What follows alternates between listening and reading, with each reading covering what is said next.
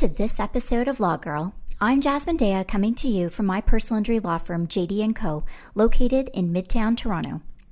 Whether you are in Canada or in the US, you've heard that various businesses have been ordered to close. Failure to close could result in a fine. In Ontario, essential businesses are permitted to stay open, and while law firms fall under this category, many firms have chosen to close their doors to the public and instead have people work remotely. In this episode, I will tell you what is happening at law firms, and in particular, what happened at my law firm, which fits the classification of a small business. I graduated from law school in 2005. During law school, while an articling student, associate, partner, and law firm owner, not once have I heard a proper discussion about the business of law, other than behind closed doors, and even those aren't very candid discussions. I've decided to keep it real and let you in on what is really happening right now. Before I begin, I want my clients to know that although there will be delays in many of your cases due to the court's closure and various proceedings being adjourned as they cannot proceed right now, please do not worry. I am continuing to work on your files and continue to be available for all of you. On Saturday, March 14th, 2020, I was scheduled with a business meeting over drinks at D-Bar. For those of you not from Toronto, D-Bar is an upscale lounge at the Four Seasons Hotel, a place I'm often seen at, or I should say, a place I was often seen at. Saturday night usually gets busy to the point where they put out the velvet rope.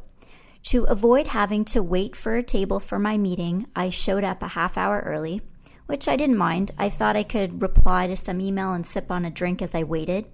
Back then, I was bombarded with so much email every second of every day and never quite felt caught up. That night, there was no line.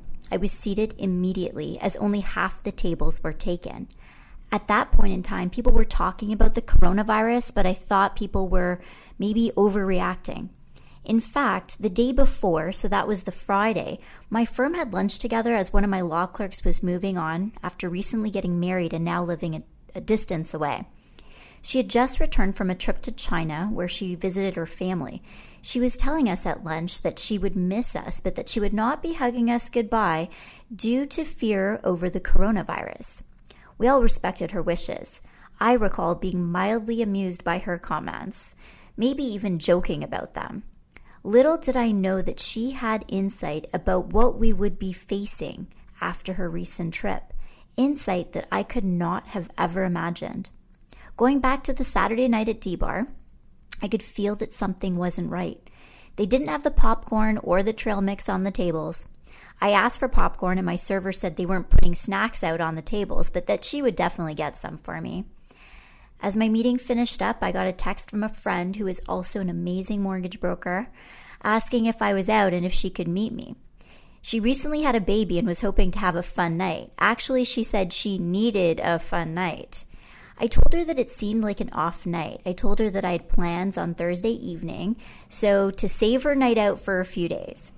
Little did I know that drinks on Saturday, March 14th, 2020 would be my last night out for many months. Had I known, I would have totally taken my girlfriend out. Now she's stuck waiting a lot longer than just a few days.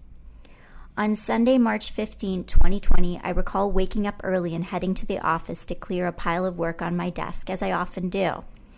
I recall getting home Sunday afternoon and joining my husband on the sofa.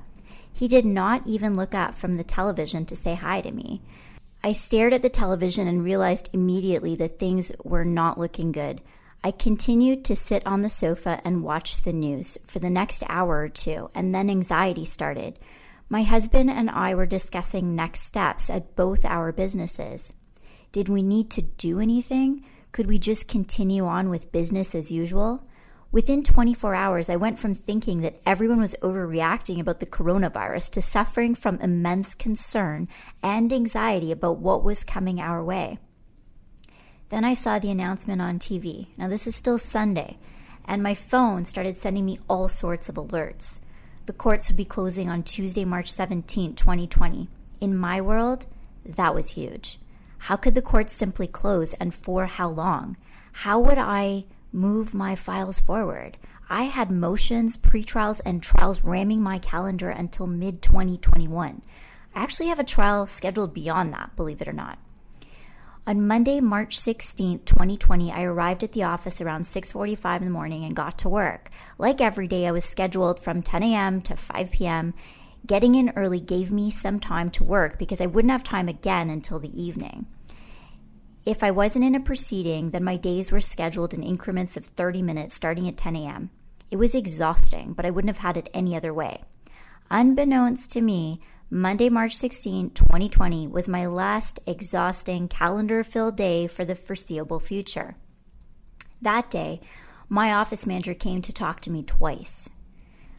I admittedly got annoyed the first time because I was in the middle of things and she wanted to chat about a few staff issues. The first time, I recall asking if it was urgent and if we could just discuss it later. She said yes, that was fine. I had the news on in the background that day, and as the day progressed, my anxiety increased. Restaurants and bars were being asked to close. In later days, they were ordered to close. The second time my office manager came in, I knew what it was about. She sat down and told me that people were not doing well at the firm. I knew this before she told me. While I was taking calls and in meetings all day, one by one, my upcoming proceedings were being canceled. My office manager and staff had no idea that my thoughts were way beyond what they were thinking at that moment. That day, the Windsor Court's trial coordinator had called me to tell me that my motion the following day was not going ahead. I said I was aware that the courts were closing and I appreciated the call. She told me to show up on June 6th, 2020, and I would be on a list with all the matters that were adjourned from the time that the court was closed. And on that day, on June 6, 2020, with all those other matters, I would be told the next day I would be heard. The next day that matter would be scheduled. June, I thought to myself. That would mean that I wouldn't actually get a new date for this motion until sometime at the end of the year or perhaps going into 2021. What did this mean for all the upcoming proceedings that were scheduled in my calendar? I guess those would all be delayed also. New client calls significantly decreased that day. Understandably, everyone was focused on the virus. Discoveries and mediations, one by one, for the next few weeks were being canceled. I was getting emails from defense lawyers all day to reschedule proceedings that we had booked 8 to 12 months prior. I was told that court reporters' offices were closing with no idea of when the offices would reopen. Getting back to my office manager, I let her talk, and I recall telling her I already knew. Again, they didn't realize I had already been thinking about the situation and the firm. I'd been thinking about it since the day before and all day Monday. The staff were not comfortable at the office and they were unable to concentrate given the ongoing stream of negative news on that Monday. I understood, but I had a bigger issue. There was an immediate drop-off in work, and that would continue into the foreseeable future. This was going to impact the bottom line. Not just a little, but could actually be detrimental to the survival of my law firm. I had no choice but to make a decision that became increasingly obvious to me as the day progressed. I had to lay off some employees. There was not going to be enough work. There was actually going to be a shortage of work. On top of that, my staff weren't even able to focus on work. Some law firms waited to close their physical offices. Some firms remain open. Some have yet to make these decisions about layoffs and closing their offices. I made them quickly, and I made them for the survival of my law firm. I made them with a view of looking ahead to ensure that my staff had a firm to come back to. Law firms don't discuss the business side of things for various reasons. After an interview I had a few months ago, where I discussed the business of law, I was told by an older lawyer, a respected lawyer in the profession, that I was a professional, not a business owner, and not to forget that. I respect the individual and didn't say much to him, but I'm sorry, I disagree with the comment. I consider myself as both. A law firm is very much a business that provides professional services. As any business, there are fixed expenses that must be paid despite decreased revenue. Cost-cutting measures are necessary to stop the bleed. There is only so much loss a business can take before going bankrupt. While my revenue has decreased, I have immense concern for businesses such as restaurants, bars, and hotels that have absolutely no revenue. How can any business survive the complete halt to revenue while continuing to have fixed expenses, and not just for a few weeks, but rather a few months, ongoing indefinitely? I am deeply concerned about my city, my country, and globally. What will we see in the months and years ahead is like nothing our economy has experienced. It will be worse than the financial crisis and worse than the Great Depression. Some say the bounce back will be faster than what some expect, but I don't know how anyone can predict that without knowing when businesses will reopen. We are left with a lot of unknowns, but what is known is that there will be financial hardship for many people around the world. At the end of the day, on Monday, March 16th, I met staff at my firm individually to convey the news, the changes that would be happening at my firm. I discussed everything privately with each individual so that they could have discussions with me and I could answer any questions that they had that they wanted to have answered. To my surprise, some appreciated the layoff. A few live with older parents. Some felt they could not concentrate on work right now. Regardless of how the news was taken, I felt horribly. On the way home, I asked my husband to have a stiff drink ready for me. That's not a normal request from me, by the way. He had made dinner for our family that night as I got home a bit late. When I got home, there was a plate out for me and a drink. I sat at the table alone and in my thoughts, concerned about my staff, concerned about my firm, concerned about the city, concerned about everything. As a business owner, I feel responsible for the livelihood of all the people that I employ. As a lawyer, I feel responsible for all my clients and their lawsuits. As a mother, I feel responsible for my 3 children. These are all normal responsibilities for me, and ones that I enjoy having. But suddenly, I felt weight on my shoulders, immense weight that I had never felt before. Tuesday, March 17, 2020, I told my kids they were coming to the office with me. I couldn't leave them home alone, and I needed to work. They were still on March break, and their March breaks had been canceled. I recall arriving early to a dark office building. The building that I just purchased in November 2019. The building that now has my name on top of it. I wanted to cry, but at the same time, I did not want to cry because I had to get to work. I had to make this work. My firm has always been my happy place. Without it bursting with people and with excited energy, it wasn't a firm. It was just an empty building. I had to forge ahead. I had to persevere through this pandemic if I wanted it to be what it was. A couple of hours later, another lawyer arrived. I recall telling him that we had to continue to work. Things were going to get worse, but we needed to float the boat so that the staff that I had laid off would have a firm to come back to. My firm went from having a phone that was ringing off the hook, email every second, people in and out, we could barely catch our breath, to almost a complete halt. There's always work for me to do on my files, and as a business owner and operator, there's always lots for me to do.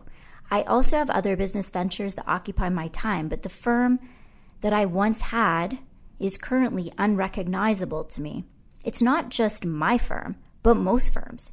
People are working remotely, but there's a lot of work that just can't be done remotely or as efficiently. To add to that, we've got the court closure and court reporters' offices not open. The main concern facing law firms right now is that there continue to be significant expenses with decreased revenue. For firms that work on contingency fee arrangements like mine, meaning that we don't get paid until we settle, the delay in files caused by canceled proceedings means a delay in revenue. For those firms that bill on an hourly rate, there is concern that some clients will not be able to pay their bills for work already completed or for future work. There is a secondary concern that is for the future. Although employment lawyers, bankruptcy and insolvency lawyers, and likely divorce lawyers will do well, This will not be the case for other areas of law that will see a downshift in business. With the world halting in the way that it has, there is and will be less work for a prolonged period of time, yet there will be the same number of lawyers out there. The third concern is, how do we get back to where we were, and when will that happen? Can we ride out the storm? If the owner of a law firm, whether big or small, or managing partner of a law firm, is not thinking about these issues, then it's going to be even more painful in the future when they realize that these are the thoughts they should have been having. They should have been formulating a plan for the road to recovery. Not thinking ahead does not mean that you don't have issues or that you will not have issues. Get your head out of the sand and think and plan. Failing to plan means planning to fail. March break came to an end after that first week, but the kids did not go back to school. That meant that I was dealing with the law firm and now had to balance the kids and eventually their online learning. I recognize that I am blessed to have everything I have, but I too have days that aren't easy, more so now than ever.